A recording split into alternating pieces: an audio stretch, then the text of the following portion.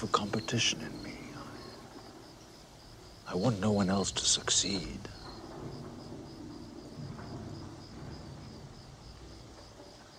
I hate most people. That part of me is gone. Working and not succeeding. All my failures has left me. I just don't care. Well, if it's in me, it's in you. There are times when I look at people and I see nothing worth liking.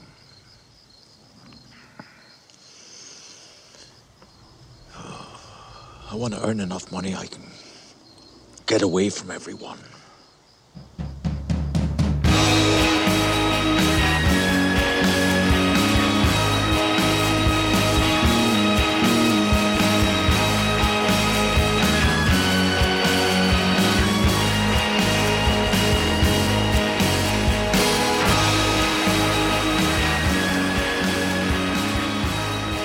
Yeah, you're ready. Hello there, welcome to another episode of Pivotal Film. My name is Tom Nolan. My name is Mario Ponzio. My name is Looking Stuff Up Ponzio. This is episode 13B. 13B. This is... part 2. I sound excited, and I don't know if I should sound excited, but whatever. We don't know what happened. We don't know what happened. So we're going to pretend like nothing happened, because as of this recording, nothing has happened. I mean, COVID numbers are still on the rise, so in our lives, nothing has happened. I mean, have you seen... I mean, the COVID numbers in Connecticut, like 2 weeks ago when this airs, are fucking crazy. It's back to being, like, terrible. Wow, 4.1%. Yeah. Oh, that's not good. So, it looks like I love the national charts. We're going to surpass the last peak, which is always good. Each peak is higher than the peak before. It's like a really shitty roller coaster. It is like a really shitty roller coaster where it's just like up and then down and then up and then down and then really far up and then you just got to stay there for a while and then... I mean, eventually, you know. Hey, but maybe something good happened on the 3rd and COVID got fixed. Right? Right? Right? Let's just drink some beers. All right, so this is... I'm already ahead of you. Mario... we have not drank... We have not drank it. What? I was going to go to New England, but then the COVID thing we talked about last week, and I'm glad they're all better and blah, blah, blah. But I was like, I'm just going to get a New England beer because, like, fuck it. And I was amazed to know that we haven't. I was looking at my phone in the liquor store. Like, how have we not done we this? haven't done it yet. This is... I don't know. I feel like New England has, like, a bunch of flagship beers. You know this what I mean? was like the beer that put them on the map. Right. So it's G-Bot, formerly known as Gandhi-Bot, but they've since changed it because of, it's been changed for a while. I know what this beer tastes like. I know what this beer tastes like. Yeah, we all know what this... some of these beers on the week. Exactly. 4 of these beers on it's the an weekend. intensely hopped W India Pale Ale, double India W India Pale Ale. Double India Pale Ale with a blend of company? 3 varieties of American hops. It's got a robot on it. Give it a peace sign. I was going to get some equality. I only drank 1 of those. I'm going to be drinking 2 of these. Yeah, it's fine. They're They're there for you to drink. Bam. Drink it. G-Bot. I love this beer. I haven't even taken a sip of it, but... Oh, it's good. It's like putting on a... It's got like that slight bitterness to it. Like a very slight touch of bitter. Keep that cold. But then it has like a malty finish. It is... They make a double hag. Yep. Have we done that in this? We've not done the double hag yet. The double hag is pretty decent, but this is the double hag for me. This is the sea hag pumped up. It is, and it's so drinkable. All their best stuff is so drinkable, even if it's a double, even if it's got some aggressive tastes in it. Doesn't taste like oil. No, you just keep going back to get it. You just keep. It doesn't taste like oil. Although I'm going to christen you later with it. I'm going to dip my fingers in it and touch you on your head. I abandoned my... Oh. I would not abandon my beer. It also doesn't taste like martinis or Cuddy or what else? Was there martinis in this movie? She drinks only martinis. She cries into a martini. Remember that? Oh, maybe it's because they're drinking coupe glasses now instead of martini glasses. No, they're all in martini glasses. She drinks many martinis. How did I not notice that she's not drinking martinis? during this movie? You kept being worried about whether or not Bill Murray's teeth would fall out. That might be fair. The movie we are talking about is the new Sofia Coppola movie, which got released on Apple Plus, which is our first foray into Apple Plus, which is a barren wasteland of a streaming service. I haven't even looked at anything else. The first thing that popped up was On the Rocks. I was like, well, that's the movie I'm supposed to watch. We'll get on the rocks.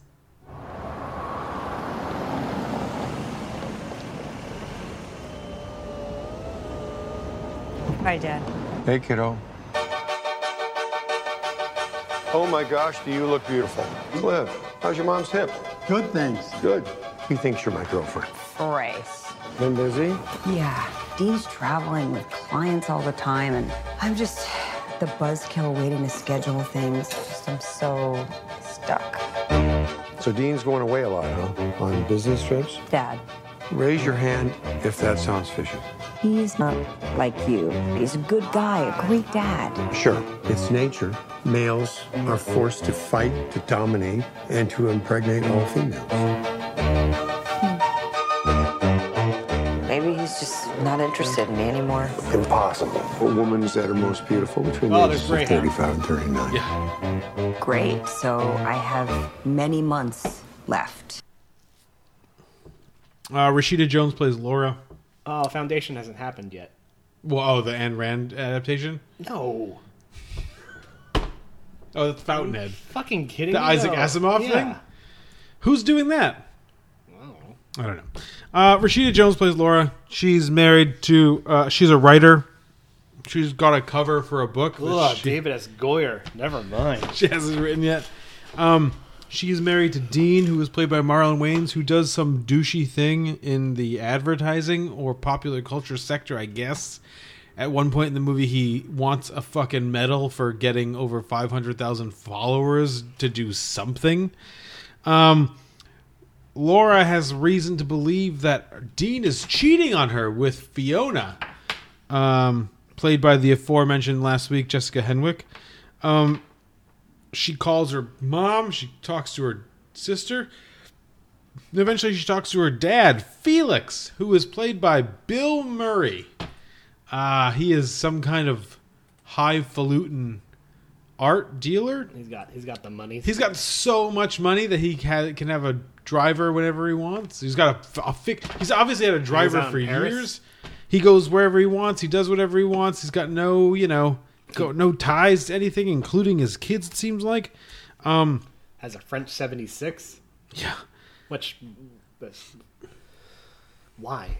I don't know. I remember when they said have a French 76, as a person who likes to make cocktails, I was like, why the fuck would you do that to yourself? Obviously, it's got something. It's vodka, a maraschino cherry, cranberry, and champagne, Well, and simple syrup. if you, Does that sound good to you? If you Does that sound good?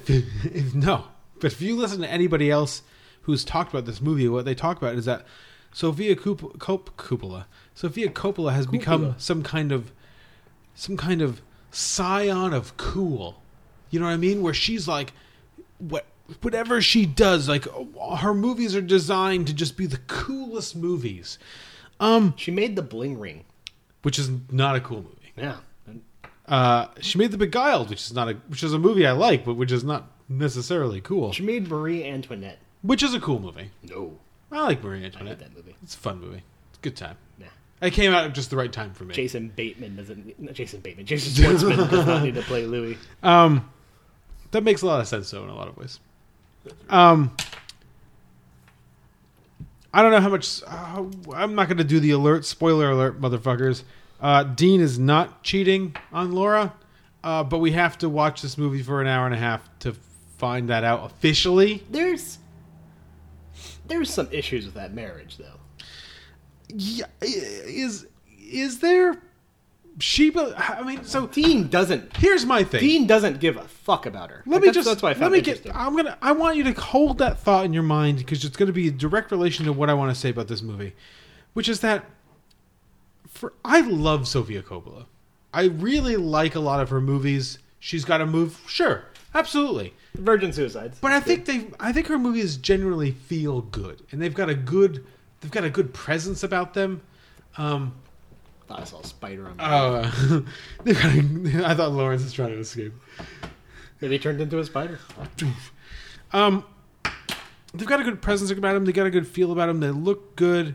They generally sound good, even though I don't love this Phoenix score because I just don't think it matches. Like, there's no that kind of electronicness that this movie is kind of peddling in a little bit. Doesn't really work for me.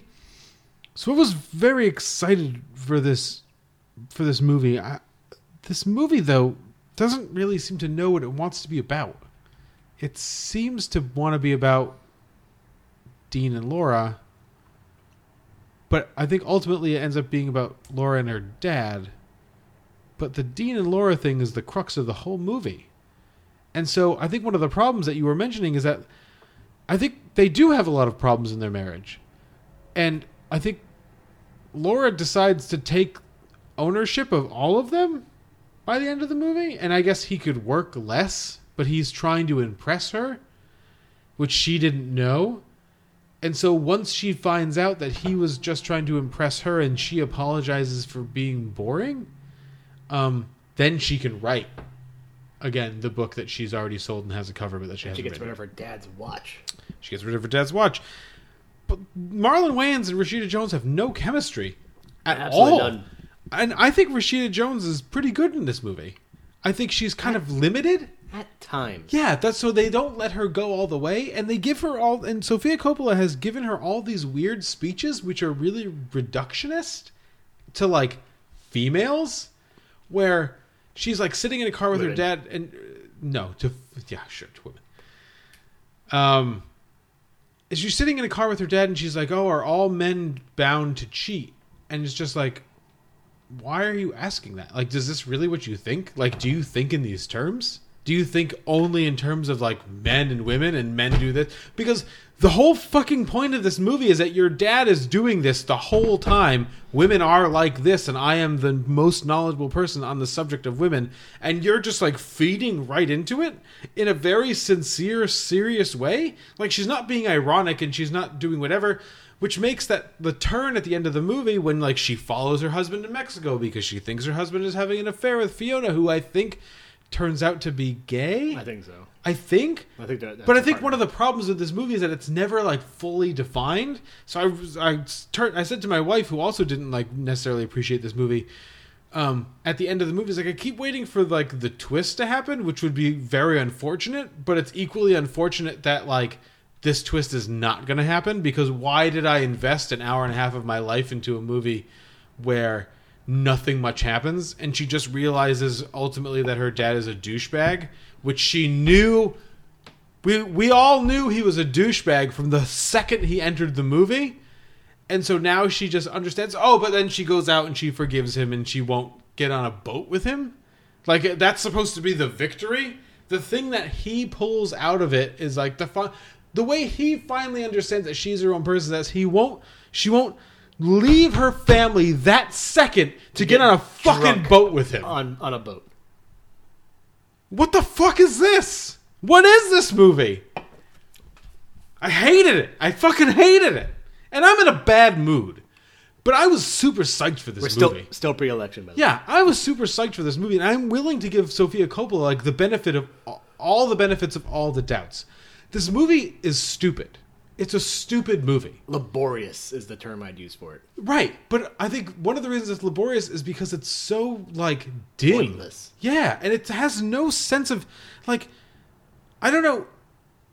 I don't really know what the Jenny Slate character is supposed to represent, but why is she there just to date a married guy and have more feelings than she should about this married guy? Why is that good? I like Jenny Slate. I love fucking Jenny Slate.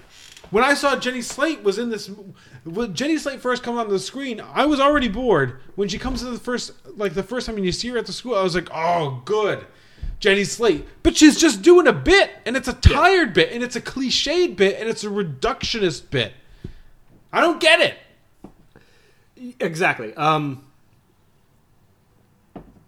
This movie's devoid of any sort of charm, any sort of charisma. But don't you think it thinks it has a lot of It charm and a does. lot of charisma? It lets kind of Bill Murray try to chew on the scenery as much as it can. As And much as none his, of it, as much as his fake teeth will let him. and it never actually works. That scene with him and the police officer is a pain to get through. Oh, it's like watching a Borat movie. You know when you watch remember the scene in the Borat movie when he was cutting that guy's hair, Yeah, and you're just kind of like, oh my god, like, and for me that was the hardest scene to get through. That scene's great. Because I was just like, oh, what's he gonna do to this fucking guy? What's he gonna do to this guy's hair? But I felt that way watching that Bill Murray scene. I was like, oh, this is pain. Like this is rough. Like what's gonna happen here? and nothing happens. Nothing happens at all. He just gets off because he somehow knew this random cop's family. Or did he? I've read a couple of reviews and they've intimated that maybe he doesn't, and that he's just so knowledgeable of the world that a guy with a New York cop with that last name probably has like family members that are named that, and the guy offers, and it was probably a cop. You know what I mean? That he's like reading the situation like he's a fucking sociopath. And so what's great about that though is like, I love when films are unable to do anything logical or reasonable or do any sort of merits of world building, and thus I, as a reviewer, have to fill in the blanks of pointless scenes that need not exist. Right. And that's a problem with this film is this movie is 96 minutes, like basically ends up being 89 minutes. It is too long for what's going on because nothing is It's an happening. episode of a TV show. Yeah. It is resolved in How I Met Your Mother season 6. Why did we watch? Like, why did Sofia Coppola think it was okay? Okay, she doesn't need anybody's permission. She can do anything she wants. Why did you think it was a good idea to make a movie about like a woman she thinks her husband is cheating on her? I don't get it. Like, and then he's not cheating on her. But what's also interesting is there's never any moments that have outside the Cartier scene. There's no moments that ever have actual tension to him that Dean might be cheating on her. No point did I watch this movie going like he's cheating on her. Well, yeah, Because it's like, oh, he's scheduled a trip to France. Before she could say anything, Dean's like, oh, or a trip to Mexico. yeah. Before she could say anything, Dean's like, I'm going to Mexico for this. And Fiona's going. well, and then he's like, and then the way that the film is staged, And it's like, I guess it's meant to show like her insecurities and Right. how like her father's feeding off those insecurities. But none of this film, like this film works if her father's such a poignant part of her life and such like a potent part of her life that he's always had this kind of influence over, outside of one stupid fucking line in the beginning of the film and his continued like let's whistle thing. oh, that's awful. If this film had kind of set up that relationship a little more to where even though like I don't want to say it's not Felix Felix Yeah, I don't know why I was like Phoenix because they did the music for yeah. it. Don't know where they got them out of, what hole they found Phoenix. But if they had showed that Felix had such like a poignant part of her life and was such like an integral part of his life, despite his misgivings, maybe this movie works. Well, and But so he's a nothing. He's a nothing person in her life who kind of like pops in and out Right. at will. And so I get it from his perspective, where the movie ultimately becomes a movie about this guy who wants. Oh, and that, I mean, I'm glad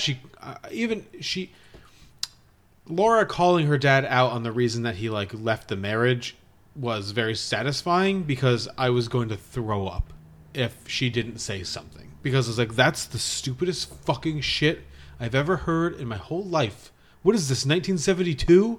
Like we're still making movies about this? But then she did.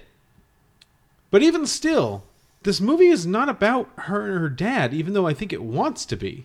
The movie is about her and her husband. And you almost have to make Bill Murray, you almost have to add a half hour and put more relationship between her and her dad stuff in here to make her willingness to kind of just do whatever her dad says be believable on any level. Because from what I understand, her dad's not really part of her life. No, he's not a part of anybody's life besides himself. So when he comes into, when she calls him and then he rushes, I guess he rushes home like to save her. Why is she so willing to just be like, oh yeah, I'll do whatever you say. I'll believe you. Oh, is this whole thing happening? Because, and that's, I hate these meta moments in movies that aren't designed to be meta but feel meta at the end. Like, am I just doing all this? Did I do all this so I can see like pictures of my husband eating lunch? It's like, yeah, did we do all this so we can see pictures of your husband eating lunch? Or your husband, like, networking at an industry event? Or being, like, an unfortunate executive in a company that's full of millennials, so they need to have fucking parties for every stupid bullshit thing that happens at their goddamn company? Like, did we watch a movie because that shit made you insecure? Because if that's the case, this movie needs to be about her. And the things that make her insecure can't be, just not spending enough time writing this book that I've already sold. It can't be about typical things about like being a mom. Because guess what? If that's your thesis that being a mom is hard, you fucking hold on to that movie for a fucking year. Because guess what? There are women all over this goddamn fucking country, and men and everything in between, that are having a way worse fucking time being a mom or a dad or anything than goddamn fucking Rashida Jones in this fucking movie. Well, no, it's interesting. I think that's an interesting point in the sense that I think actually a fundamental problem with this movie's not about anybody.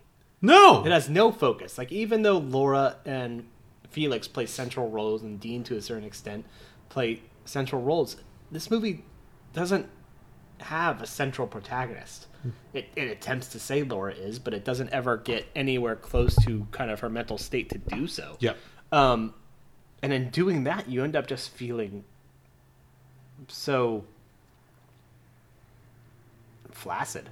Everything feels so flaccid. That's actually an amazing word. Because there's nothing... Because this movie requires some sort of emotional connection, and when there's nobody to connect to emotionally because the film doesn't give us that access, you just are left not caring. You're just left with kind of like cool looking shots, which this movie has a lot of like nice little restaurant shots. It does. I mean, It makes New York look nice. You know, it makes everything in it looks great.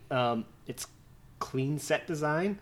Like, from a technical Sofia Coppola cool standpoint, it certainly is flowing with that. Like, it's flowing with that Sofia Coppola coolness and set design and articulation of how the shots look and everything. But in terms of an actual crevice of emotional depth that you see from like Virgin Suicides, I won't say Lost in Translation because I don't respond to Lost in Translation in the least. Right. It's devoid of that. It's a hollow, moral experience. I'm trying to find it here. I was reading. You know that you've done something weird when I read an Armand White review And take something from and it. I say, I agree. pretty good, which is fair. And I was thinking about posting something about that this week. My arms are getting tight in the shirt. This is excellent. He says this. He says it.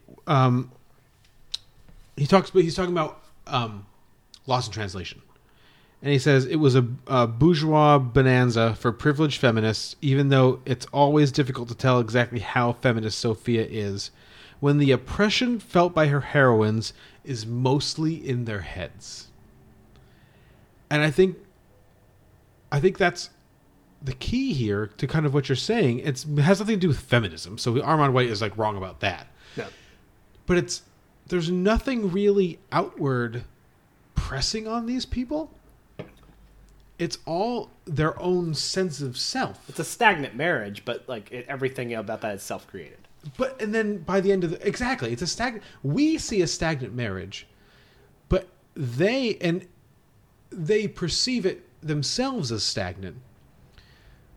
But it's a stagnation that exists not through any kind of realness that you can see. Like, it's not like, you know, to be as an English major prospective novel writer here, there's a lot of telling and not a lot of showing here.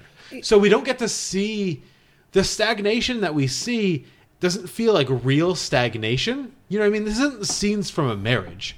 This is just like, oh, aren't we so stagnant? Yeah, we're super stagnant. Well, no, and I think that would almost have made this film a little better, is if like there had been a declaration at the end of the film of like, oh, Laura had invented a drama because of how stagnant the marriage had become. Well, that's and that would have been like, I would have been like, okay, good point, good point, Sylvia. And Dean almost comments like, on that when he's nice like, little like. And doesn't Dean almost comment on that at the end of the movie when he's like, oh, you could write a good detective novel, and she's like. It's like, no, but you could write a good detective novel. Like, you almost made this shit up because your life is so boring, but that's not the way that it's portrayed. You know what I mean? It's not like you didn't jump on board with your dad's thing because you're sick of sitting at home with your daughters. All I've seen through the whole movie is that you love the fuck out of your daughters, but you're just concerned that your husband is cheating on you. It's disconnected. All of the emotions are disconnected. Yeah, it's. I guess this COVID summer with Bergman and I hate to say it, Ackerman. That movie fucking rules. But to a level, like, has at least a certainty of emotional stakes. Yes, and you know whether or not it needs to be told over 4 hours is a point of argument we've had. But at least those films hew close to an emotional state that is real. Everything about this film feels as though it's unaware it needs to have emotional stakes. That just needs to be clever. It just needs to be clever and fun. And this movie like always feels like its funness. It wants to be so fun that it's afraid to be to have a real emotional attachment. And I kind of felt that is an exact, I think, perfect description of how I felt watching something like Lost in Translation, where it was like it was so concerned about its aesthetics that it forgot to say like you should care about these people because of this reason. Yeah. Because through most of Lost in Translation, I was like, I don't care what happens to either Scarlett Johansson or Bill Murray. Because neither of them seem like they have any value outside of their own brains. Like their own value, how they value themselves is at stake. And I don't care about that. Like it doesn't mean anything to me if Bill Murray finds his super famousness super empty. Or if Scarlett Johansson finds her marriage empty. Because you haven't given me a reason to feel that way. You haven't shown me a reason. You've just told me that's how I should feel. And I think that's at play here. And it's a bummer because I was really looking forward to this movie. And I think a lot of people thought that Apple Plus had gotten their hands on something real here. And I just don't think they did. I think they got their hands on something cool. And I think it wouldn't have surprised me if it was like, oh yeah, Sofia Coppola has directed this 6-part miniseries on Apple Plus called On the Rocks about this marriage thing. And I actually think that I would have preferred that.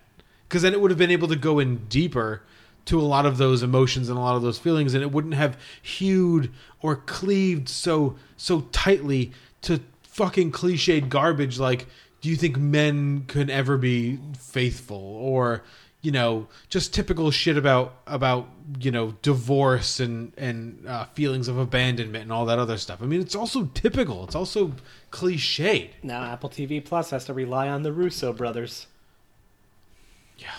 Yeah. Well, that's the Windwalkers. That animated film from the people who did The Secret of the Book of Kells and Song of the Sea, which are two of my favorite animated films of all time. Oh God. Wolfwalkers. Excuse me. No, Wolfwalkers. Oh God, they don't. Oh. It's rough. Apple TV Plus is rough. Ooh. Oh, they have a Damien Chazelle series coming up. Good for you guys. Oh, jeez. Oh, they really do need to buy James Bond. Oh, they have the Velvet Underground documentary coming up. I don't see how a Velvet Underground documentary can be interesting. The Velvet Underground is I love the Velvet Underground. They're so boring as people. Like they're going to be 100% reliant on old footage of Andy Warhol to kind of carry that. Todd Haynes could make it fun. I love fucking Todd Haynes, but I think he's made a lot of mistakes in the last bunch of years. Did we ever talk about Dark Waters? Did you like Dark Waters? I think did I get around the Dark Waters? It was okay. It's pretty good. But I like Carol, and I'm not there. Oh, I love I'm Not There. I love Todd Haynes. And Carol. Yeah, Carol's okay. Wasn't great on Far From Heaven. Little staid. I like Far From Heaven. It has a Dennis Quaid problem. Dennis Quaid is a Dennis. I didn't realize Dennis that Quaid has a Dennis Quaid problem. All right. Anything else on the rocks? is a movie. It is a movie. Ultimately, I think that's how I'll feel about it. But not now. Now I'm just mad. Now I wanted something transcendent to get me the fuck out of here, and it didn't take me there. So I had to go to the desert, Mario. I had to go into a fucking hole to find escapism. I don't think there's any fucking in that hole. We'll be right back. No, there is not. We'll be right back.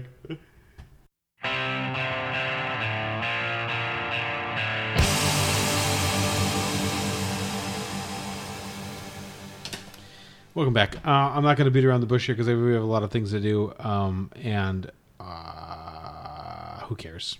My number 13 is a movie we've kind of been waiting. I guess I've been waiting a long time to talk about it. Our buddy JP was waiting to talk about it. He couldn't come tonight, although I invited him. He actually asked if this is like the highest There Will Be Blood, and I was like, "Yeah, this is the highest There Will Be Blood." That movie is There Will Be Blood. Ladies and gentlemen, I've traveled over half our state to be here tonight. I couldn't get away sooner because my new well was coming in at Coyote Hills and I had to see about it. Ladies and gentlemen, if I say I'm an oil man, you will agree. I'm a family man.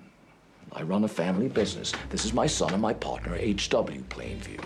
You boys are a regular family business. Now, you have a great chance here. My son is a healer and a vessel for the Holy Spirit. He has a church. You will be cast up and thrust back to perdition. I'm fixed like no other company in this field. I have a string of tools ready to put to work. That's why I can guarantee to start drilling and to put up the cash to back my word. I assure you, ladies and gentlemen, no matter what the others promise to do, when it comes to the showdown, they won't be there. Unfortunately for everybody that's listening to this podcast, I'm not going to do the whole rest of this episode in Daniel Plainview voice. Although it occurred to me, it's such a satisfying voice. I wish I could do it for real, but you can't do it for real. Actually, I think one of the benefits of one of the things I think more people should do when they study Daniel Day-Lewis as an actor is to find a way to not watch the movie, but just listen to the movie. And listen to the tremble, like the voice Tremble. and what it sounds like, and how it works and how it moves. Because a lot of people, I think, criticized. Maybe they didn't criticize, but I think there was a lot of people that kind of commented when There Will Be Blood first came out that it sounded a lot like the Bill the Butcher voice. It had a lot of the same graveliness to it. It had a lot of the same kind of affect to it. But it's so different. It's so. I mean, have we talked about Gangs of New York? I fucking hate Gangs of New York. Yeah, we have. I like it, but I think it's just based around him. Right. I think he's and, great. Brendan Fraser. Brendan Gleeson. Yeah. And Brendan Fraser. Brendan Fraser on it, is he? That'd be awesome. No, it's like he's one of those shadow people. What's it called in Ant-Kind? You know? Oh, yeah. One of the Unseens. What if Brendan Fraser was Leonardo DiCaprio's character? Does it work? Better movie. Is it? I don't know. For sure. I feel like I don't want to talk about this anymore. I just want to talk about that. I saw There Will Be Blood 2007. You know, it's kind of unimpeachable as a film year. I was a Paul Thomas Anderson person. So not that I could kind of figure out what There Will Be Blood was upon viewing of the trailer or reading about it. You were still just like, what? This is a movie? Like, what movie is this supposed to be? Daniel Day-Lewis was like introduced to me kind of in a way with the Gangs of New York. Not, I suppose not really, because I had seen like Last of the Mohicans and I'd seen like My Left Foot. I don't know if I'd seen My Left Foot. I definitely seen what's the Edith Wharton movie? Not the father. Age of Innocence. Oh, right. I've seen Age of Innocence. So I was aware of Daniel Day-Lewis, but the fact that Daniel Day-Lewis being in a movie was a big deal was not a thing that was known to me until Gangs of New York, and then he followed that up with this 5 years later, or 6 years, almost 6 years later, with There Will Be Blood. And I wasn't super into the reading the trades or was there an internet that was keeping up with production stills? You know what I mean? Like now you can go online and you can see production stills from the new Paul Thomas Anderson movie. You can see Bradley Cooper just doing his best to ruin whatever Paul Thomas Anderson is trying to do. I don't even know what he's doing. Jason Clarke sneaking on. He's just set. fucking there trying to kill me. But I went to this movie because I go to Paul Thomas Anderson movies. I was a devotee at that point.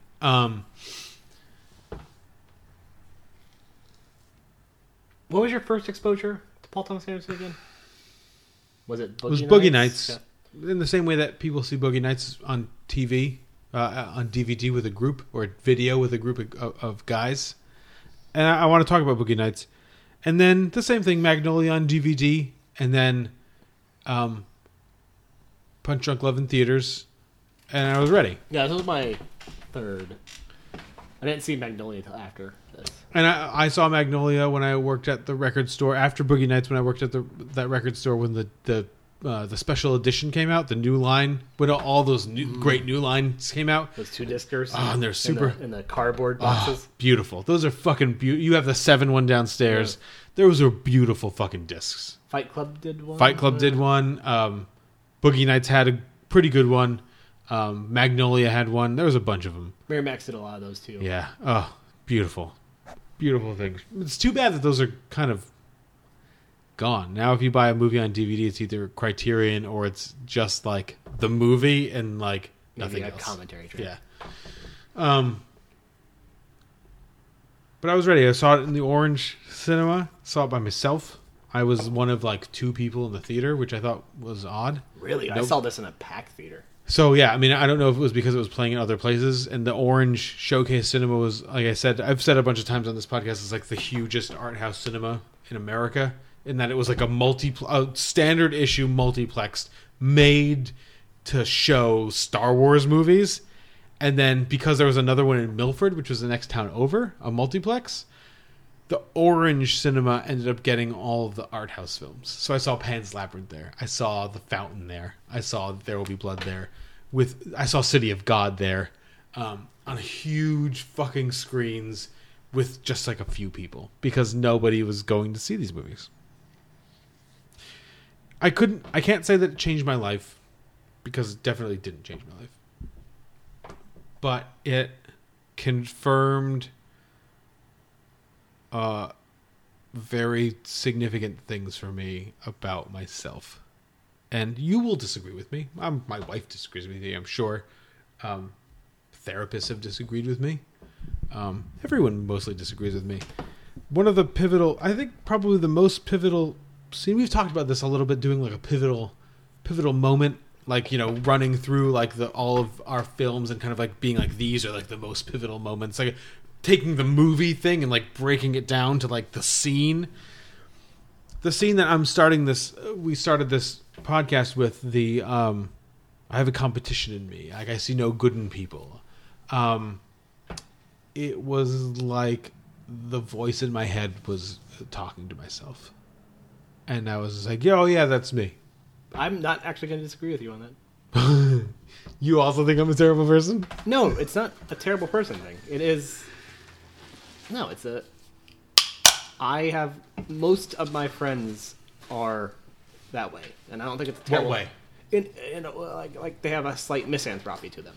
Yeah. So that's awesome. Good. It's not a bad thing. I love doing this podcast with you. It's not a terrible. It's fine. I don't necessarily see it as a misanthropy. Okay. Because I don't necessarily see it as being about anybody else. I don't think he's talking about other people. I think he's 100% talking about himself.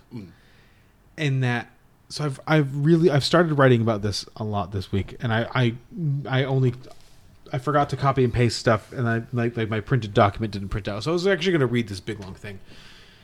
I actually don't think this movie is about. I think this movie is kind of like full of misdirection, whether or not Paul Thomas Anderson kind of meant it to be or not. I think it's full of duality. There's always two of everything. There's one person, there's an antagonist and a protagonist, and they both can see each other as the opposite. There's always poles. This movie operates on poles, and I suppose always is really just related to four people. In the sense, you have the Sunday brothers, Eli and Paul. Whether or not you believe that there's two of them or there's just one of them, and Eli is just fucked up in the head, or not. But you get the impression that there's two, and then there's HW and Henry, and there's a reason Eli and Paul are twin brothers, and Henry and HW, we don't ever get a sentence of what HW's real name is. Could be Henry, but it begins with an H. They're like part of the same thing, and they're always against each other. Which, to me, puts this movie in a place where it's not necessarily about Daniel's salvation, like something on the outside saving Daniel from like those feelings, you know what I mean? Or that like it's commerce versus religion, or it's family versus like a Camus level like existentialism, you know what I mean? To the point where it's just like it's just me and like nobody else. It is all that duality is played against Daniel. It's all a personification of what is happening inside Daniel's head at any given moment. And that he understands himself to be one thing. He understands himself to be unlikable and dark. And he's an oil man. And what does an oil man mean? It's, blackness. You know what I mean? We see it. He puts his fucking hand on it. He rings his fucking hand over that phallus thing there. You know what I mean? Which I love. And I don't think he means it to be like this is a phallus symbol. It's not. What I think the Paul Thomas. Have you listened to the Paul Thomas Anderson WTF episode? Yeah. It's one of the all-time great WTF episodes because him and Mark just kind of really get along, and Mark kind of talks about this movie and No Country for Old Men as like man movies, and like they're about men and like big dicks swinging and blah blah blah. I don't actually think it's about that at all. I think it's about not being about being a man. It's about being a person. It has nothing to do with men. But like he does, when he first finds oil before a word is spoken in the movie. He wipes his hand on that pin and he pulls it off and he's just blackness. You know what I mean? And that little kid, as I mentioned before, gets, HW, who becomes HW, gets christened in the oil and stuff like that. Yeah. He's an oil man.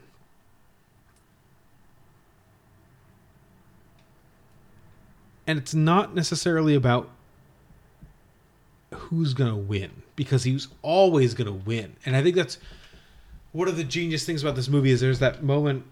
Remember when he baptizes Daniel? You know what I mean? And he's just like, he slaps him in the face and he's like, I abandoned my child. And then I abandoned my boy. And then he does like that great thing. And then he gets up and everyone's like putting their hands on him. And I used to hate Paul Dano in this movie. I've watched this movie 3 times in the last 2 weeks. I fucking love Paul Dano in this movie now. I think it's perfect. I think he knows exactly what he's doing. And I think the reason this movie works is because Daniel Day-Lewis has, like, by accident maybe, I just think Paul Dano was too young to be able to kind of like actor wrestle him. You know what I mean? Or like keep up with him. But I don't think he's also trying. I don't think he's trying either. He had like 4 days to prepare for the Eli role itself. Yeah. Like he was originally somebody else was in that role. And it feels like he was kind of like scared to do any of that. I think his face there is the knowing. He knows he lost. You know what I mean? And Daniel kind of mentions that it's the bandy track. And I'm not. You don't get the impression that Eli hears him. that he knows that's the pipeline, that he wins, like, or that's your pipeline, or whatever he says. You know what I mean? He knows he did it. He's not saved. There was never any chance that Daniel gets fucking saved. I like all vapes. Right. He's a straight shooter. He doesn't mind him. He's got no problem with them. Yeah. As long as they don't interfere with him, he's got no problem with them. There's a telling face on Eli that he knows he lost, but he doesn't understand why he lost. Because I don't think he hears him say about the pipeline. He just knows that this guy is a bad guy, but when he gets up off his knees after doing all the stuff and being like bathed in the water of Christ, that people love him. And in a way that they're never gonna love Eli. They're never gonna love the preacher. They're gonna love this guy in this very specific way. And it doesn't matter to him. There's no salvation for Daniel. It's not about salvation. It's about disappearing. It's about going away. So when he says at the end of that speech which I played, is that he wants to make enough money that he can get away from everyone. It's not so that he can like go live in his castle and like just drink and shoot stuff with a gun, although that's kind of how it's portrayed.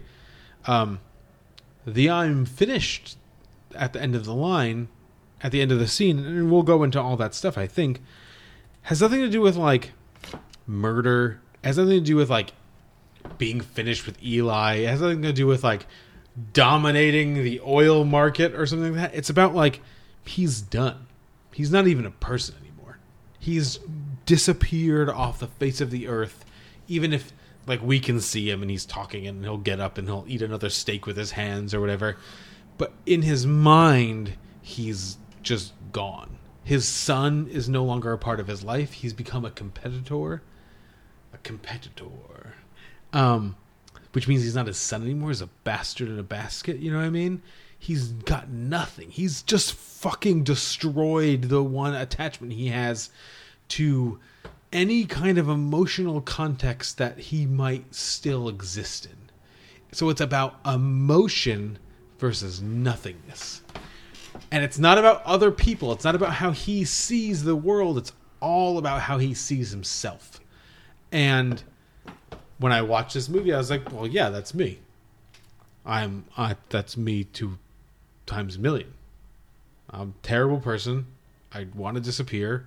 I want to get away from all emotional things, all attachments, all everything. How do I do that? As far as I was concerned, the answer was C. There will be blood as many times as humanly possible. And they're getting married the next year. Well, that's the thing. But that's my getting married, I think, or having a family.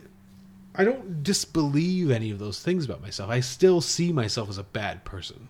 Like, I don't really like. The experience of being myself is not like a fun one. I think the same level of intense existential joy from being part of a family that he did from like HW. And I'm not saying that I defined my marriage. If my wife is listening to this, which I know she isn't, or my dad, who I think does listen to this podcast, I'm not saying that like I'm necessarily that I'm like aiming for that person. I'm not going to like brain you with a bowling pin later, or whoever I find my existential rival is. But me and my wife are having this conversation this week. I don't perceive myself to be like decent or valuable or like a part of civilization or a part of society. I actually hate being a part of society. It's one of the things I like least about having kids, is that it like forces you to be part of existence outside of like this very narrow sphere that you can kind of create for yourself. Even if some of those people are great people and nice people and like inspiring people or whatever, it's just you have to give of yourself. And I think what I took away from this movie upon first seeing, and I still take away from it now, maybe even more so, is that like there is nothing left for Daniel to give anybody. And I think when he says to Henry, like, I can't do this on my own anymore, at the end of that scene, it is, I'm running out of self to offer to these people for a sale of their land. I'm running out of self to give to this industry, to the land, I'm running out of self to give outward. I need somebody else there that doesn't have this kind of limit on like pieces of themselves. That when they do business, they're not chopping off pieces of, like, so when, he meets with those, he meets with those people after, before he goes on, like, there's two great fucking sequences in this movie. And there's, when the derrick explodes, when it catches the air pocket and then it lights on fire. Fucking amazing. Really fucks with the No Country for Old Men shooting. Incomparable. I mean, it is on a number of levels, and I suppose we could talk about it. And then there's the great scene where they survey, when they put the stakes in. You know what I mean? And so the scene right before that kind of inspires him to kind of go on that mission of the pipeline. The guy was like, let us buy all your stuff and hang out with your son. And then he freaks the fuck out, and he's like, don't tell me how to, like, to raise my kid, or, all that other stuff. It's all, he's not, for them, it's just business. It's never been business for Daniel Plainview. It never has once been business for him. From mining a fucking hole for silver in the middle of, like, the desert with nobody around, and then falling in that hole, and then dragging himself, to sell that silver, to the end of the movie. It's never been about, like, business. It's always been something way, way, way, way deeper. And so the second thing I've always pulled out of this movie is that everything is always deeper. I mean, I feel like we've had conversations about the subconscious. I have conversations about my wife about the subconscious, although I try to have them less because I feel like I don't win those arguments as much. When I try to interpret her subconscious, I cling to the subconscious, and I live by the idea that, like, there's always something deeper. So, like, whatever the deepest depths you can get to are, there's, like, always something underneath that is motivating you and dictating your choices and your feelings and everything. And that is like There Will Be Blood. So we'll talk about 12 next week after this airs. I see my 12 as like a renewal of that. Or my attachment to 12 is a kind of attempt to, like, climb out of that hole. You know what I mean? And by climbing out of that hole, it's like clinging to everything. And you'll see it, I think, when we get there. But I know that we have disagreed on There Will Be Blood many times. I am curious. You've talked about kind of having, like, a different feeling from this most recent viewing. And I'm curious to know, like, where that comes, like, what that is, and where it comes from, and, like, how you're responding to it now, and, like, if there's a reason you're responding to it differently now than there was, like, back in the day. No, I think originally I found it kind of to be a little bit of a stagnant movie, as it were. Something that's incredibly clean in its presentation, and everything about it is so heavily controlled, but that felt so devoid of actual intent outside of some sort of, like, narrow view of, I don't want to say like a misanthropic view, but so narrowly focused in one particular lane. And now, like, rewatching it, I kind of give this view of just this, like, really kind of, I originally saw it as just like the misanthrope winning over everybody, I saw it more as like a Bush era indictment of kind of like the not so much Bush, but like of that kind of Cheney mindset. Like, I always kind of read this as to be kind of a response to, like, the Halliburton and everything thing. That's how I always saw this film, was just like a man so determined who could facilitate the world around him to fit his thing and convince everyone around him, killed those who, not kill, but, like, to destroy those around who did not fit that view, kill in the sense of Henry, or discard in the sense of HW. And I narrowly saw it as that, but now reviewing it, I see it more as just kind of a really, I don't want to say flawed man, but a very tortured individual who, you know, has never had the ability to make any sort of connection with the world around him. Mm-hmm. Whether that is a real sort of loss of connection, whether that's learned, or whether that's just by happenstance. Mm-hmm. And that makes it because of the fact that I viewed the Paul Thomas Anderson filmography around it, and everything about that is more of a humanistic angle. Like, all of his films are based in some sort of blunt humanism. Well, and this is the pivot point for the Paul Thomas Anderson filmography. Yeah. Where his movies are one thing to hear, and then after There Will Be Blood, they become something else, even though Inherent Vice, I was going to say, like, and then attempts, Inherent Vice. So we're going to do, like, we're going to take a break from the list for a week, in a couple weeks, or a month, or 2 months, or however, whatever, how long it takes us, and we're going to do Inherent Vice and Hard 8, because those will be ultimately the only two movies, Paul Thomas Anderson movies, that we haven't covered on this podcast. Because I only account for one of those films. Fine. It works. It works. Yeah. So no. Now I see it more from the humanistic angle. It works. The humanist angle. It works a lot more, especially when you see it has.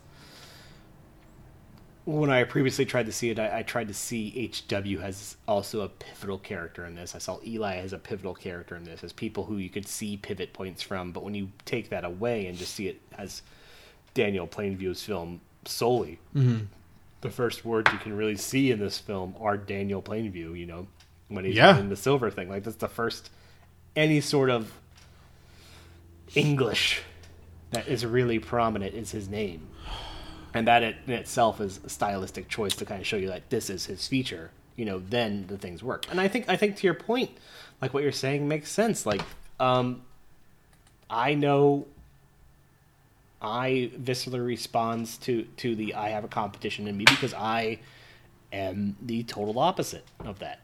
You know, I am somebody who is super optimistic and super wants to be a part of society, and often has trouble dealing with the fact that there are agents, and I have people around me. I have, like, a lot of my closest friends are people who struggle, like you and others, who struggle with the fact that they naturally don't like participating in society, that they naturally think the world around them doesn't fit, doesn't make sense. Or that they don't make sense in that world. Yeah. And cut me off if I'm wrong here. And I think some of my other friends are more like, the world around them doesn't make sense and they're right. And other people are wrong. I think you are you're not that. I just feel like I don't fit. And, like, there's a million contexts, and I keep putting myself in these different scenarios, like with going to school, like in my like going back to college in my 30s. Yeah. Where, like, you inherently, and even if there's older people than you, or there's a majority of older people than you, or whatever, like, you inherently don't fit. And, like, I don't know if Chris Gardner is still listening to this podcast, and I haven't heard from Chris in a while, but, like, Chris is much younger than me, but I feel like we're on the same level in terms of, like, interests and, like, thoughts about the world and all this other stuff. But I've just never trusted that, like, feeling. I've never trusted that kind of that attachment to, like, another person. You know what I mean? Like, I feel like my relationship to you and to JP are kind of beyond, like, thinking about. You know what I mean? We're just friends, and that's just kind of how it is. Yeah. And even to, like, some of the other Joiner Inners guys, like, regardless of how they feel about one thing or another, and let's really not talk about it. I'm just kind of attached to them for, like, very, like, viscerally, like, primal reasons, and it's music for that. Like, we just get each other musically. But I think other than that, like, I just feel like I persistently feel like an outsider on every level. Well, and that's interesting because like I respond to that in just that scene in the complete opposite way, in the sense of I see that sequence and I'm like, oh, I'm not that at all. Like I see myself as like somebody who really wants to interact with the world, and the things in the world that don't make sense are aberrations of the world. And I'm like, oh, like I respond externally to the people around me, see how they respond to me positively, and go like, oh, that's probably the right way things are. And then I look at that things that don't fit and go like, oh, it's probably because of the fact that the world in itself has shitty things going on. Well, so that's the thing. So when I see it, when people react positively to me, I'm just always like, what's the matter with them? Like, there's got to be, or I just don't trust it, or I find a way to like, kind of push that shit away. But I think the most pivotal scene for me, so I like talk about the pivotal scene, like that's a conversation, it's all-time pivotal. For the most recent viewing, like the way I kind of get there is, so you have all that stuff, you have all these kind of ancillary scenes leading up to the empty train track scene, right before he goes to the Sunday Ranch. Before the it's a flat, barren desert with a train track, and then him and him and HW come driving up in a car, and it's just this barren wasteland of feeling, I feel like. And then there's these just two guys, and everything's like, it's propulsive from that moment, you know what I mean? And then he has that conversation with HW about like what they're gonna do. And he does all the things that he says he was going to do. You know what I mean? He's going to offer them like a small amount of money. He's going to make a deal with Union Oil. He's going to build a pipeline. It all comes to fruition. There should be joy inherent in being correct, in being the one guy who like perceived the value of this land, which carries on right to like drainage, and I drink your milkshake and stuff like that. But there's no joy because it doesn't matter, because he fucking knows how the earth works. But see, the way I see that is the joy in it is in it being shared, that knowledge being shared. Like he shares it with HW, and the moment he does away with that connection because he allows himself to be victimized by Henry, like the fake Henry, and does away with his relationship with the one uniting factor he has to this world, that's when it becomes meaningless. And then he becomes so stuck in his ways of like, well, I've done it, I need to kind of stew in it, I deserve to be punished for it. Like, look, re-watching this, I don't see Daniel Playview so much as a villain as I do as a victim of his own prison. Sure. Because, because I think if he had just stuck with HW and everything, like he's like the second, obviously after HW loses his hearing, and it goes, and then him and Kieran Hines are kind of sitting there looking at the fire, and he's like, is HW going to be all right? No, he is not. No, he isn't. Or no, is he okay? No, he isn't. Yeah. Oh, it's so fucking intense. But he he would have had satisfaction in everything because he has one. I feel as though he has that one connection. He denies himself that. He's got to push it away. Torturing himself. Yeah, he's got to push it away. Yeah, absolutely. Because he feels like he has to punish himself. Yep. And so the thing, what else is HW going to do? By the time you get to the end of the movie, what else is HW going to do? He's grown up as the son of an oil man, so he's going to start his own.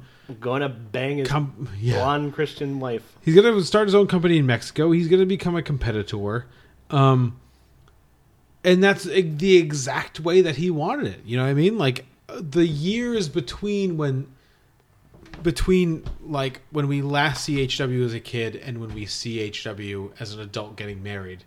I don't even know. We have no concept of what those were like, except for that fact that he has amassed enough wealth that he can totally separate himself from existence. The only thing keeping him, keeping him to existence is HW until Eli shows back up, and then the only thing keeping him from non-existence is Eli, and he fucking dispatches with Eli. I'm not going to club anyone to death with a bowling pin, but I understand the impulse. If you need to. I understand the impulse to pull away. No, I'm not going to, because after we finish this, I'm going to go order a chicken sandwich, which is going to taste like heaven when I eat it. I understand the impulse to want to do something like that. And with that, let's talk about the movie. Oh, right. We should do that. This is my first introduction. I think, is this Johnny Greenwood's first score? I don't know why I didn't look it up. It literally just occurred to me to check whether or not this is Johnny Greenwood's first score.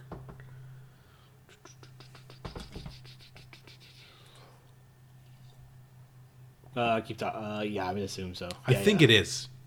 Body Song is just an album. Yep. And he was famously not eligible for an Oscar because there was too much. I mean, he's only done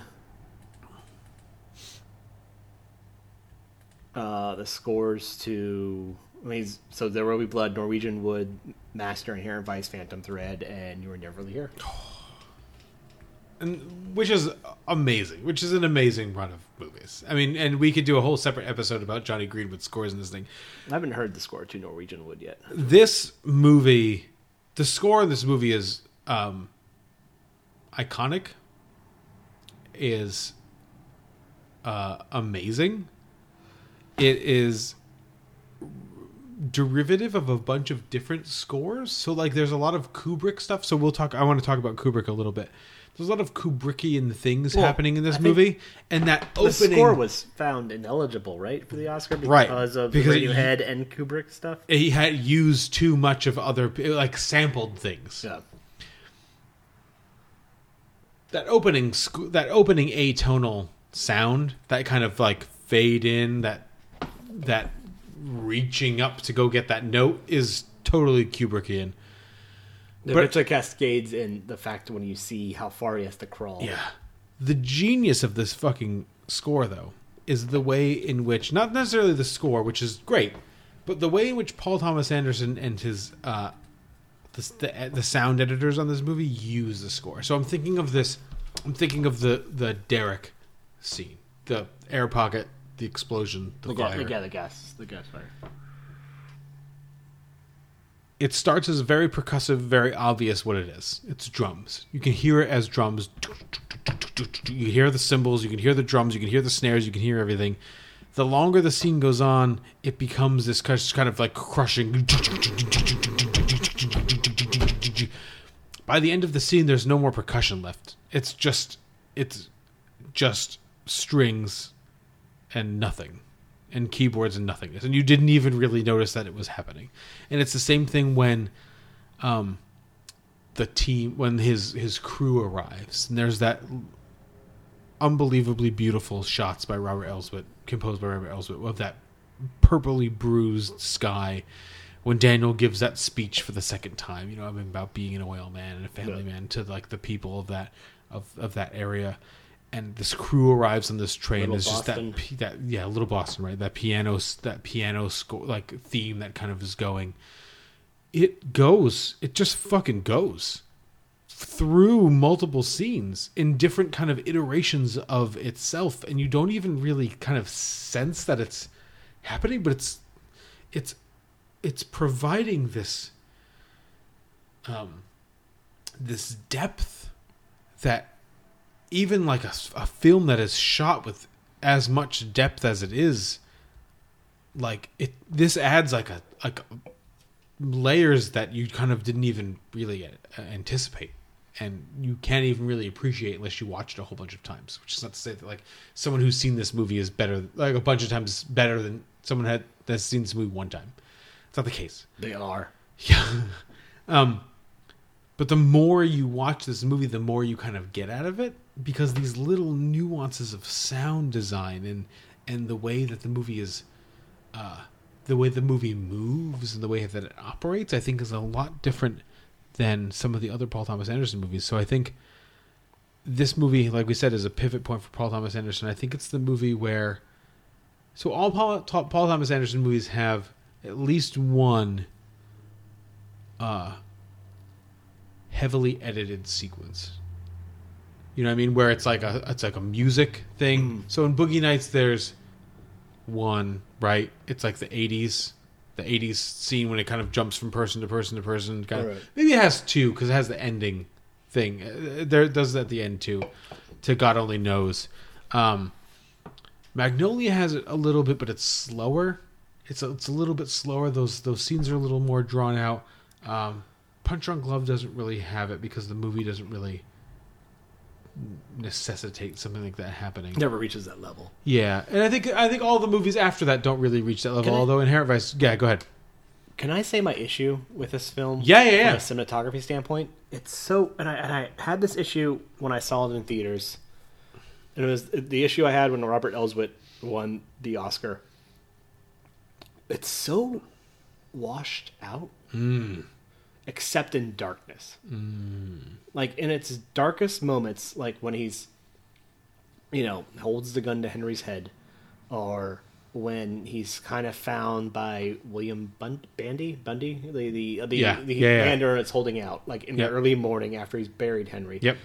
Like those colors are vibrant and everything has kind of like a real field of depth. But like, for example, that scene like you're describing when he's driving down that desert road with HW next to the railroad track, everything's so like washed out and doesn't like pop.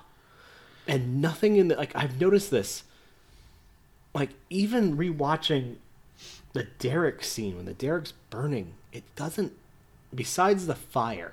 Oh, I love that scene, though. Like, I love it, too, and I love how it's framed. But I love how it's framed, but, like, none of the colors in this movie pop. And I don't know if that was the intent.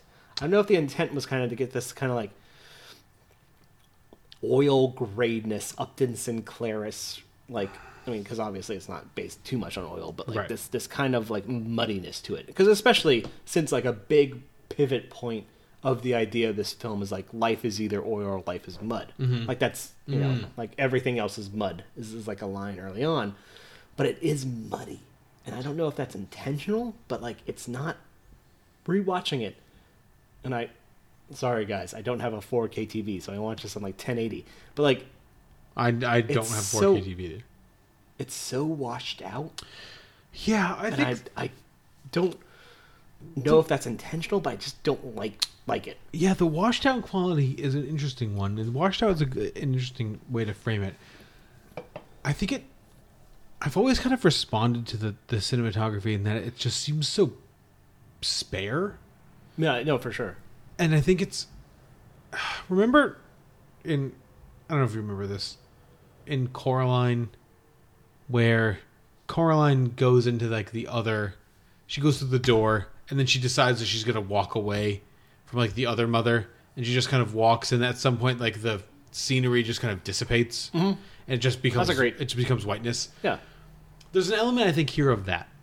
It's in the reverse, I think, in the sense that the movie essentially starts, so there's all the intro scenes, and there's like the three hills, and there's him mining, and there's him talking the first time, and there's Paul F. Tompkins. I don't think the washing out happens until he gets to Little Boston. So he gets to Little Boston. There's that, like I said, the train tracks. Then there's the driving, and then there's just a couple of houses. It almost reminds me of like a reverse Coraline, and that obviously they're not influenced by each other. I think that's one of the problems with film criticism nowadays. Like if you mention one thing, it's like it's influenced by it. It clearly can't be because it came after. But it just reminds me of that. No, Coraline was influenced by There Will Be Blood. Oh, Henry Silic was just so into I'm going to be honest with you, Balthazar. it might have been. It's almost like a reverse of that sensation, where it's nothing, and then things start dotting. You know what I mean? And then things come into more focus. So the only things that ever come into focus for me in this, in the color, continue, are the new wood of the Derek. Yep. And the faces. Yep. The faces. Yeah. The faces are amazing. Like there are Eli at the table, caked in mud. Yep. Like the dry mud as he's talking to Abel. And that scene's like just perfect. It's great. That's a perfect scene. That's like probably on this rewatch my favorite scene in this movie now. I don't know why, but just like it's so perfectly edited Yep. and so perfectly intense, and It's great. I agree with in you. terms of your expectations from Daniel Day-Lewis. It was You kind of know, a revelation upon rewatching. Yeah, you're watching that going like, oh wow, there's other things going on here. Like just the emasculation of father to son, and how like you get to actually see when Paul Dano is willing to take control of a scene, that he fucking takes control of a scene. Yep. But like the shot of like the caked on dirt, and you could see the lines, like then you can see the faces, and like There's that's where something like the Elswit like shots come out. But like every scenery shot, as it were. I definitely don't think Robert Elswit got the Oscar for this reason, but if you listen to the movie and you don't watch it, you listen to it, you listen to the kind of what's happening to Daniel Day-Lewis's Daniel Plainview voice when he's delivering these lines, and then you watch the movie, you can almost hear the lines that he's capturing in his face correspond perfectly to like the timbre of his voice at any given moment. It's kind of unbelievable. But I think it's to the point where, let's talk about Kubrick, Mario. The other reason this is a pivotal film for me is I recognized upon first watch, upon first moment, that one of the key influences of the last scene, which has been much maligned and, you know, memed and stuff, even before there were memes, the I drink your milkshake. Yeah. That whole scene is Kubrick. Why is it Kubrick? What is the thing that I pulled from it that I said that's Kubrick? Because he is never at any point shooting the actors. That whole scene, he is only ever shooting the light. Do you ever notice how Kubrick tends to aim his camera directly at lights? And there's actors doing shit in the lights, but they're always aimed at the light. That scene is framed by the center light in the shot. And it blew my fucking mind as like a budding Kubrick person who had just recently bought a whole bunch of, got my complete Stanley Kubrick collection and bought a book about Kubrick and like was all into Kubrick and Kubrick. This guy was doing Kubrick, and I couldn't. It was just kind of unbelievable. It was It was hard to process. It was hard to process knowing that this movie came from another movie, or this movie was influenced by another movie.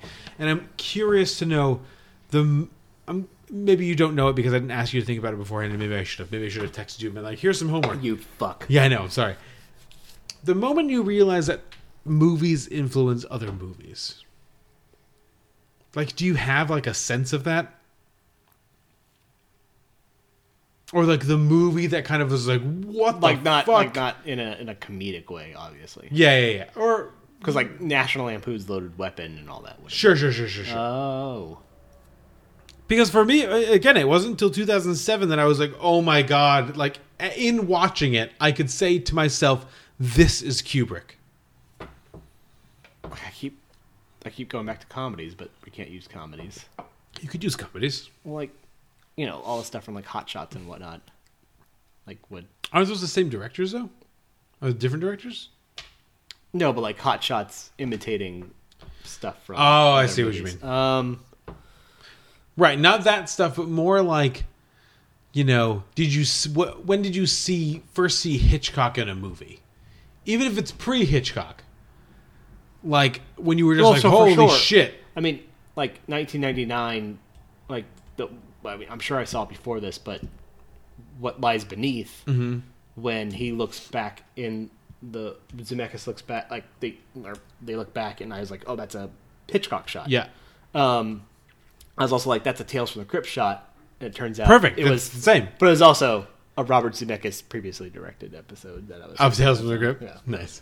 But still, that's so like, I guess What Lies Beneath is the first thing that pops in my head. Right, I'm not asking you to like list a definitive moment. The earliest thing I could think of is What Lies Beneath. Right, which being a Hitchcock sort of homage. Perfect. And it's one of those things as like a budding film, cinephile. That hurt. That felt bad to say. Kino. A kinophile. Oh, Jesus. Yeah, you don't say cinephile anymore. That's so passé. It's Kino now. Why? I don't know. I just vomited in my mouth 17 times. Is it spelled with a Q?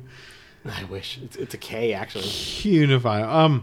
Yeah, that's a big deal. And it was a big deal for me then. It's kind of a big deal for me now, and I kind of can't stop.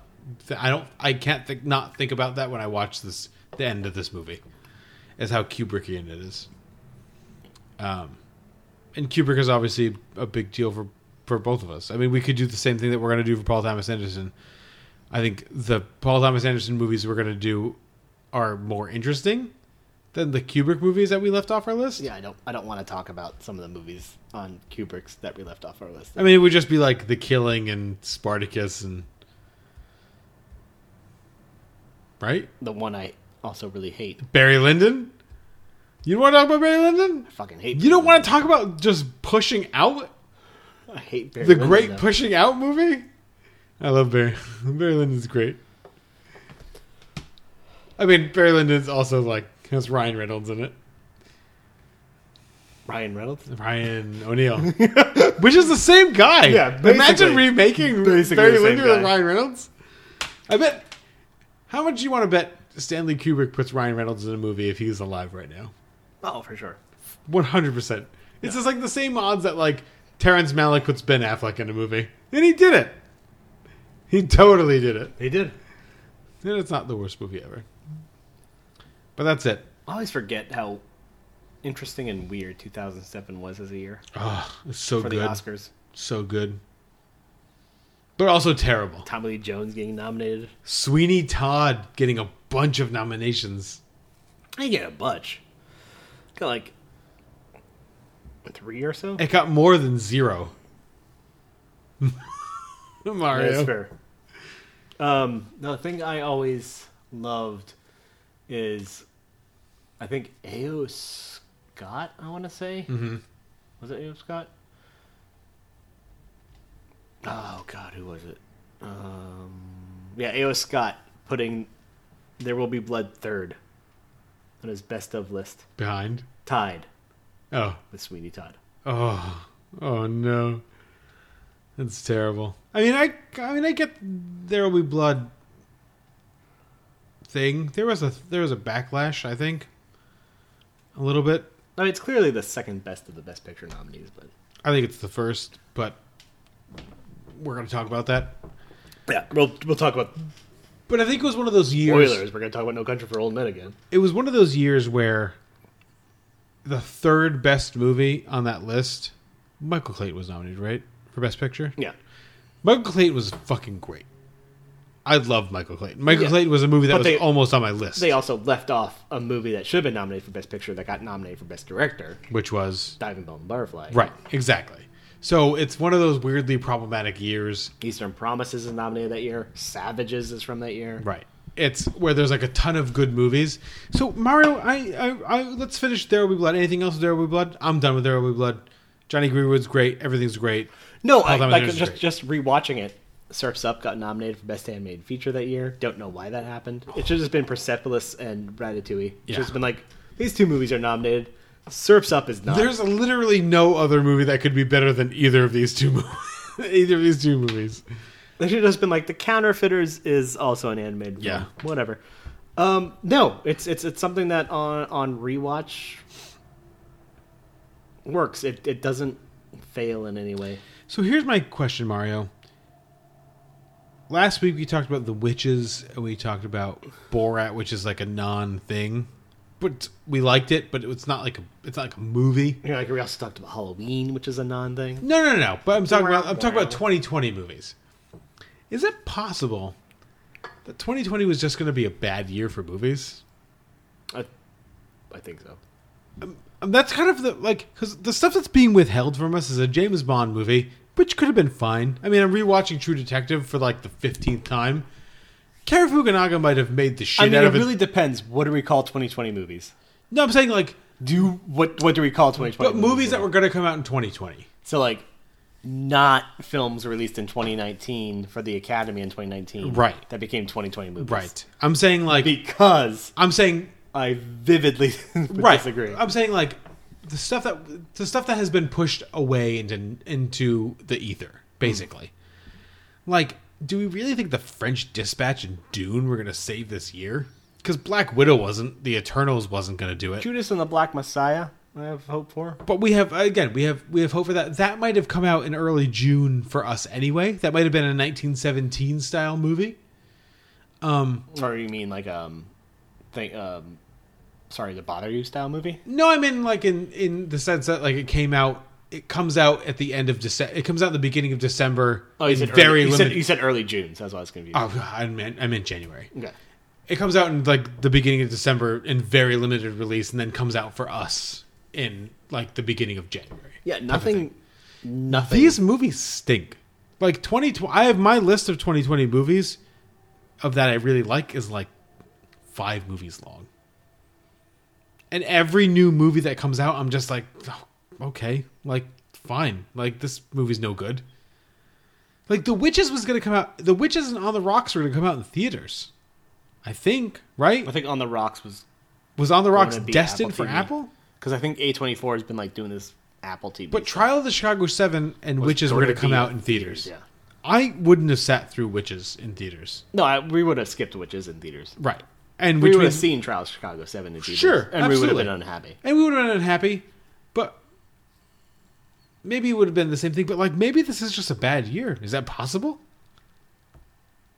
It's possible. What's been pushed way back that we could have liked? Candyman, I think, could have surprised us. What's the name of the Carey Mulligan movie? Oh, Promising Young Woman. Promising Young Woman. I'm probably gonna like that. That's still Christmas. Ma Rainey's. Yeah, but that was always going to be Netflix. It's always going to be Netflix, right? The Five Bloods is always going to be Netflix, right?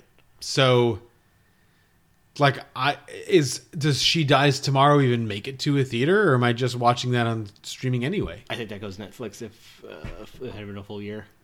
So I mean, I'm trying to think of like what got pushed back so far, and this is where you can cut stuff because this. No. I'm leaving this. Yeah, we're just leave it in. Oh man. Okay. So for considerable movies that would have played a big role for us, so Candyman delayed to next August, Dune to next October. Yep. Oh God. French Dispatch was never going to make any sort of waves. Judas and the Black Messiah from August to 2021. Bajillionaire still is getting released. I don't think Last Night in Soho would have done anything. God. Yeah, no, I don't. I mean, there's a sense that, like, the stuff, like the festival things, like Minari, Nomadland, One Night in Miami, are all coming out. I mean, One Night in Miami is going to be an Amazon movie. Right. Nomadland still going to get a VOD release. The Sound of Metal is an Amazon movie. Yeah, no, I don't think anything.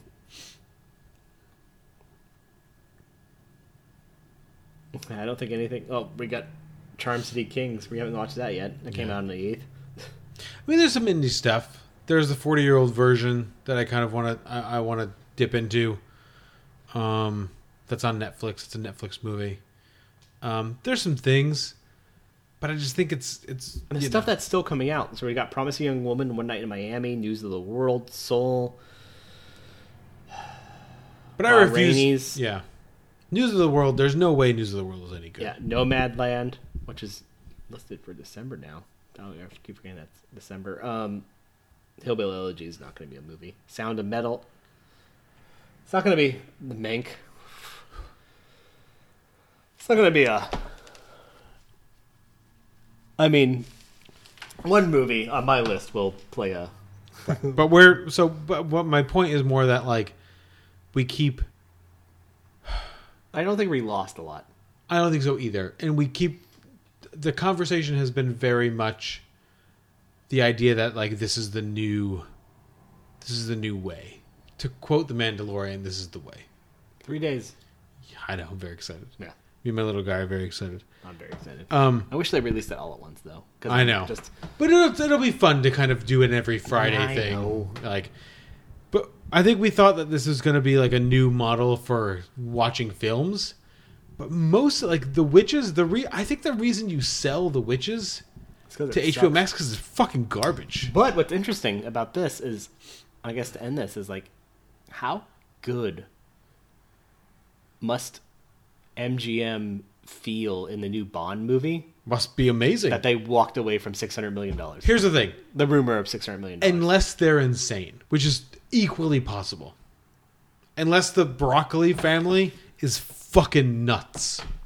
Which is, I think, just as possible as that the movie is amazing. Well, I always have faith in Carrie Fukunaga. Me too. But I think it's either one or the others. I think it's either it's either a great movie. It's also an odd numbered. Or it It's sucks an odd ass. numbered Daniel Craig Bond movie. It's the fifth one? Yeah, Yeah. and the 1 and 3 were the good ones, and 2 and 4 were the bad ones. Couldn't even get through Spectre. Spectre was garbage. Spectre, I think, was... Did you even watch? You don't watch any of those movies, I watched right? Spectre, yeah. Well, I didn't think you. I watched it to didn't do think Skyfall. I don't think you. Oh, okay. I didn't think you. I didn't watch Quantum of Solace, if that's what you're saying. You missed nothing. I watched Casino Royale, and then turned it off when the Komodo dragons came in, because I don't do that. Or the Gila monsters, or whatever they are. The thing he jumped, those huge lizards he jumps on. That's Skyfall. That's not Skyfall. That's No, the Japanese casino scene. That's not Chinese. Skyfall. That's the Skyfall. I don't think so. I think that's Casino Royale. Because there's an entire sequence when he goes into the. Yeah, that's Skyfall. I thought that was Casino Royale. I'm 95%. I mean, I've drank some beers today, but I've also drank some beers. That's Skyfall. Like the Komodo dragon, like the lizard sequence. I was pretty sure that was Casino Royale. Lizard Casino Skyfall. Yeah, that's Skyfall, Is my it friend. Skyfall? Yeah. Maybe I didn't see Casino Royale. Did you turn off Skyfall? No, I watched all of Skyfall. Yeah, the Komodo dragons, because like it's the entire sequence where he like goes in and you have the great Roger Deakins shot. I wouldn't argue that shot's great. The Deacon stuff that works here is the outside stuff. No, the shot of him going into the casino. It's dark.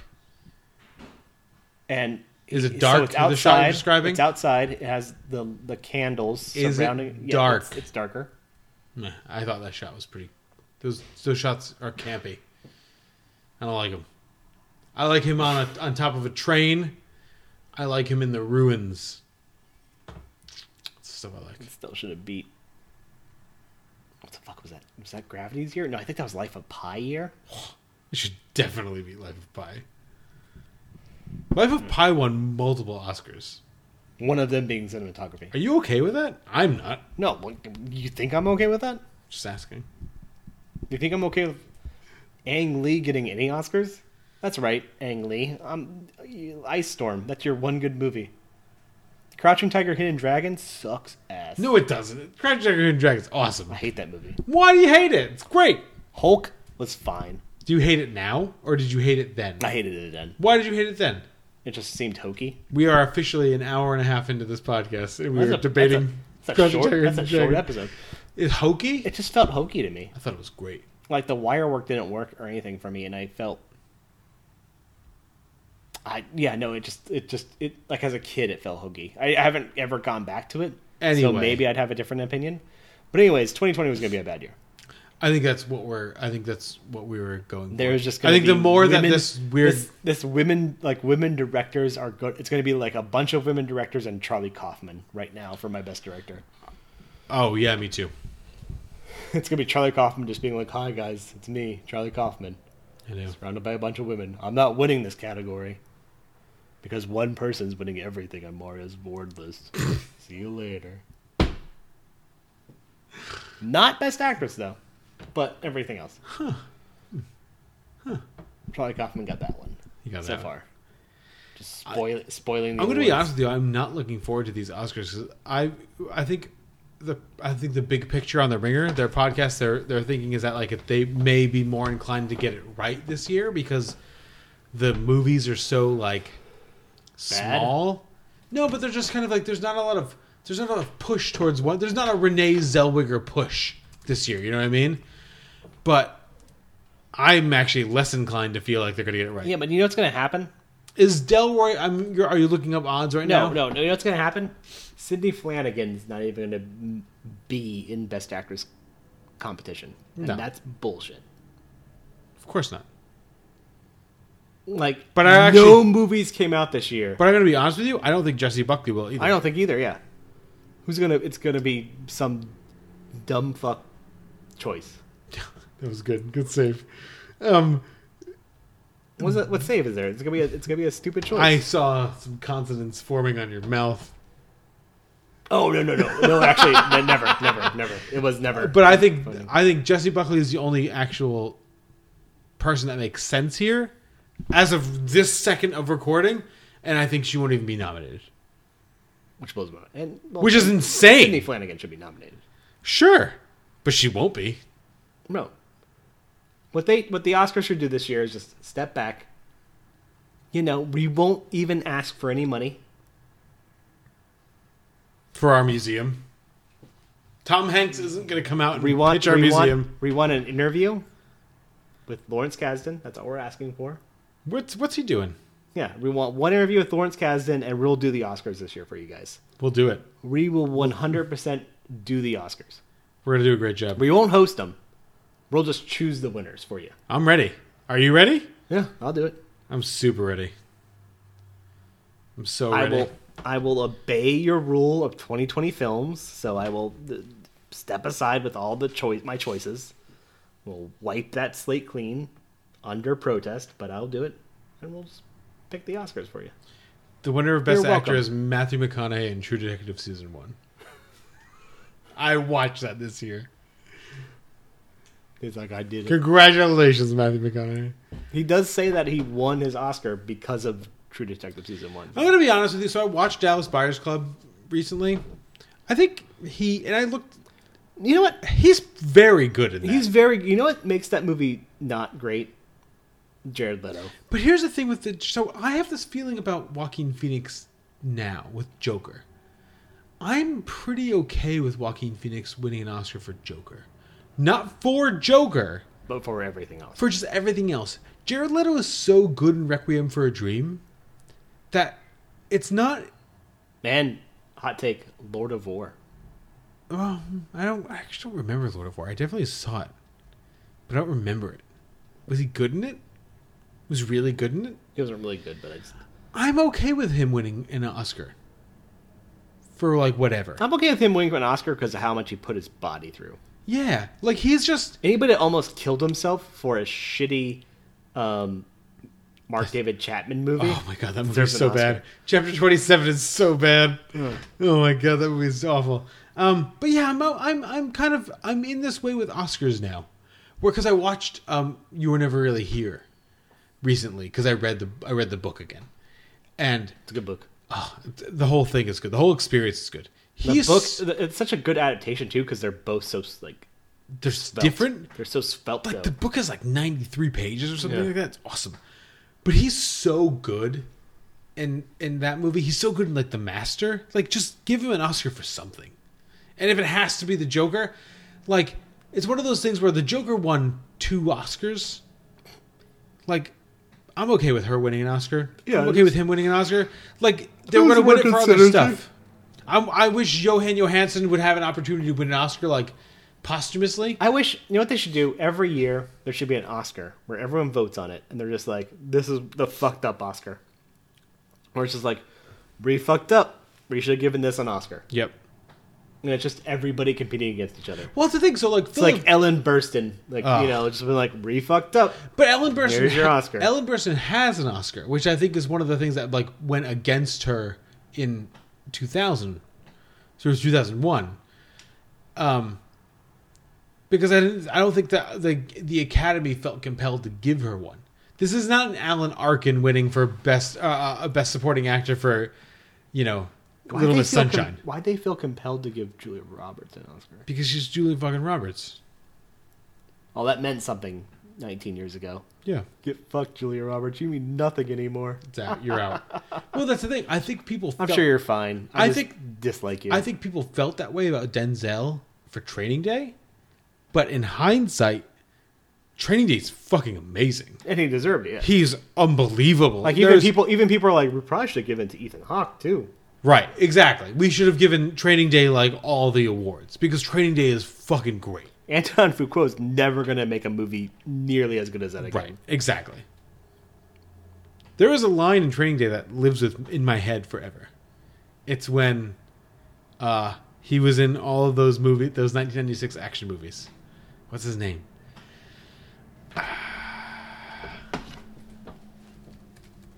What's his name? Who's going to win this? Who's going to win this? Who's going to win this race? Cliff Curtis? No. No. Peter Green? Nope. Not Scott Glenn. Tom Berenger? Nope, not Tom Berenger. But he was in Sniper. Noel Giuliani?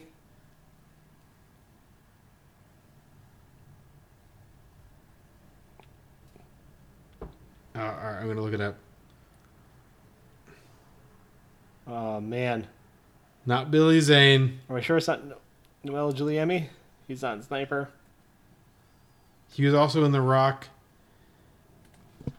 Sniper. Rock. Training Day.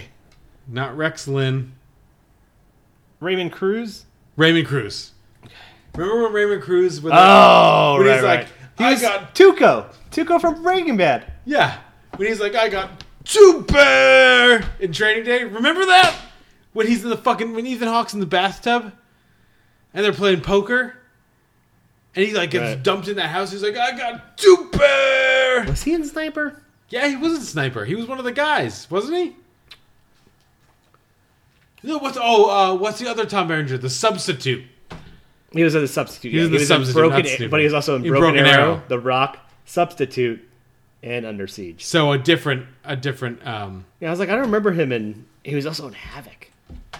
Yeah, Raymond Cruz. Sorry, a different Tom Berenger vehicle.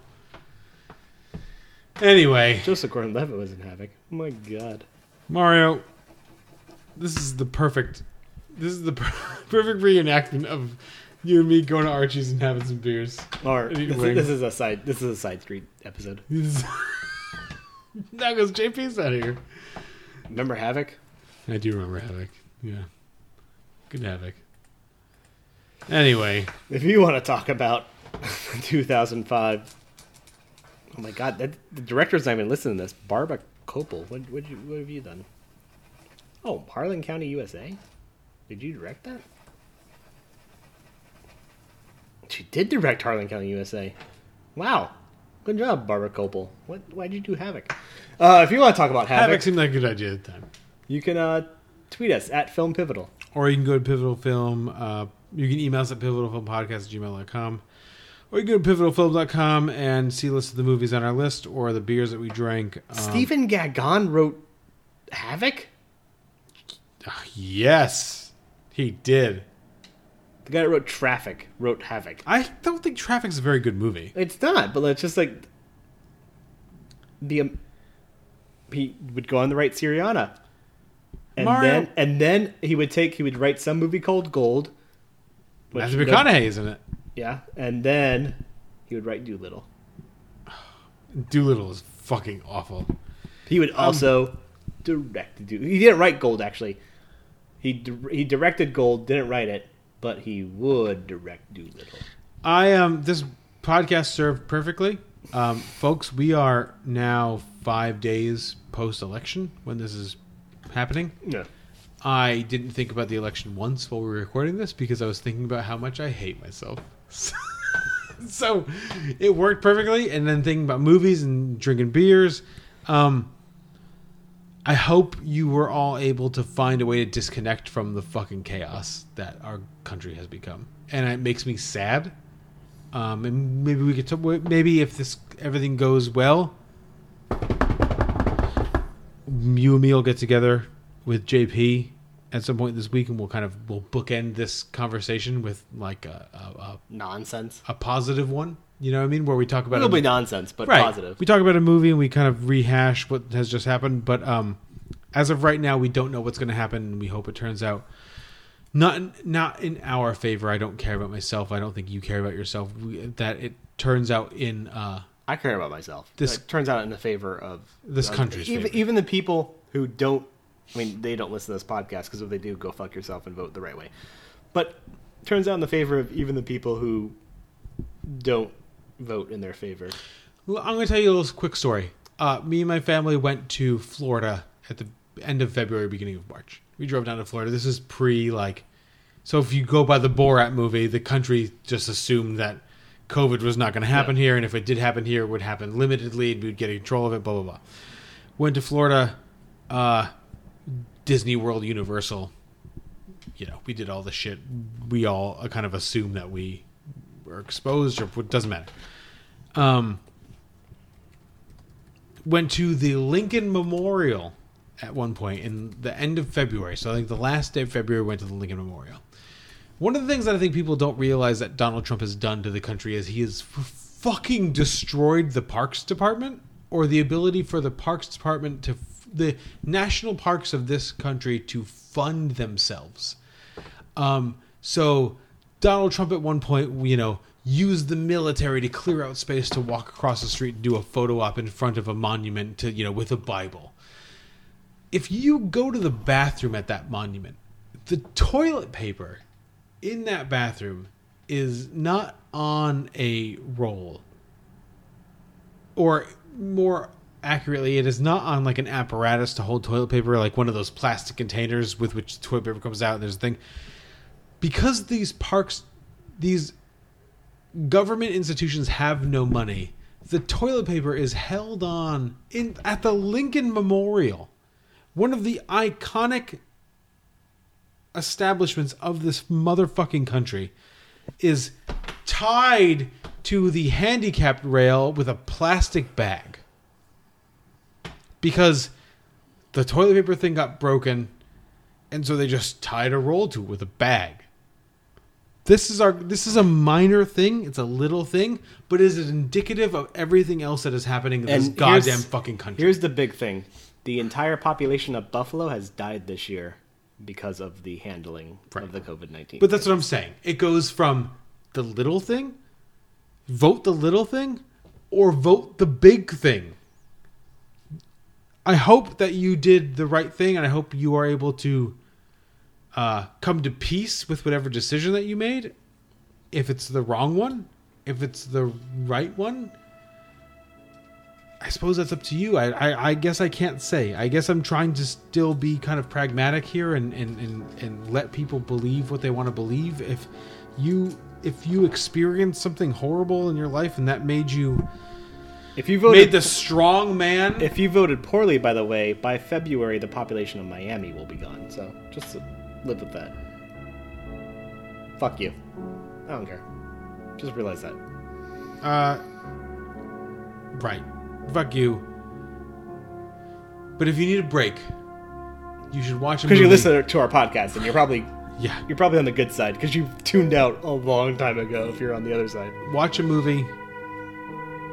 Whatever movie you can that will distract you. Drink a beer. And we'll talk to you eventually. We'll talk to you at some point. Thanks a lot.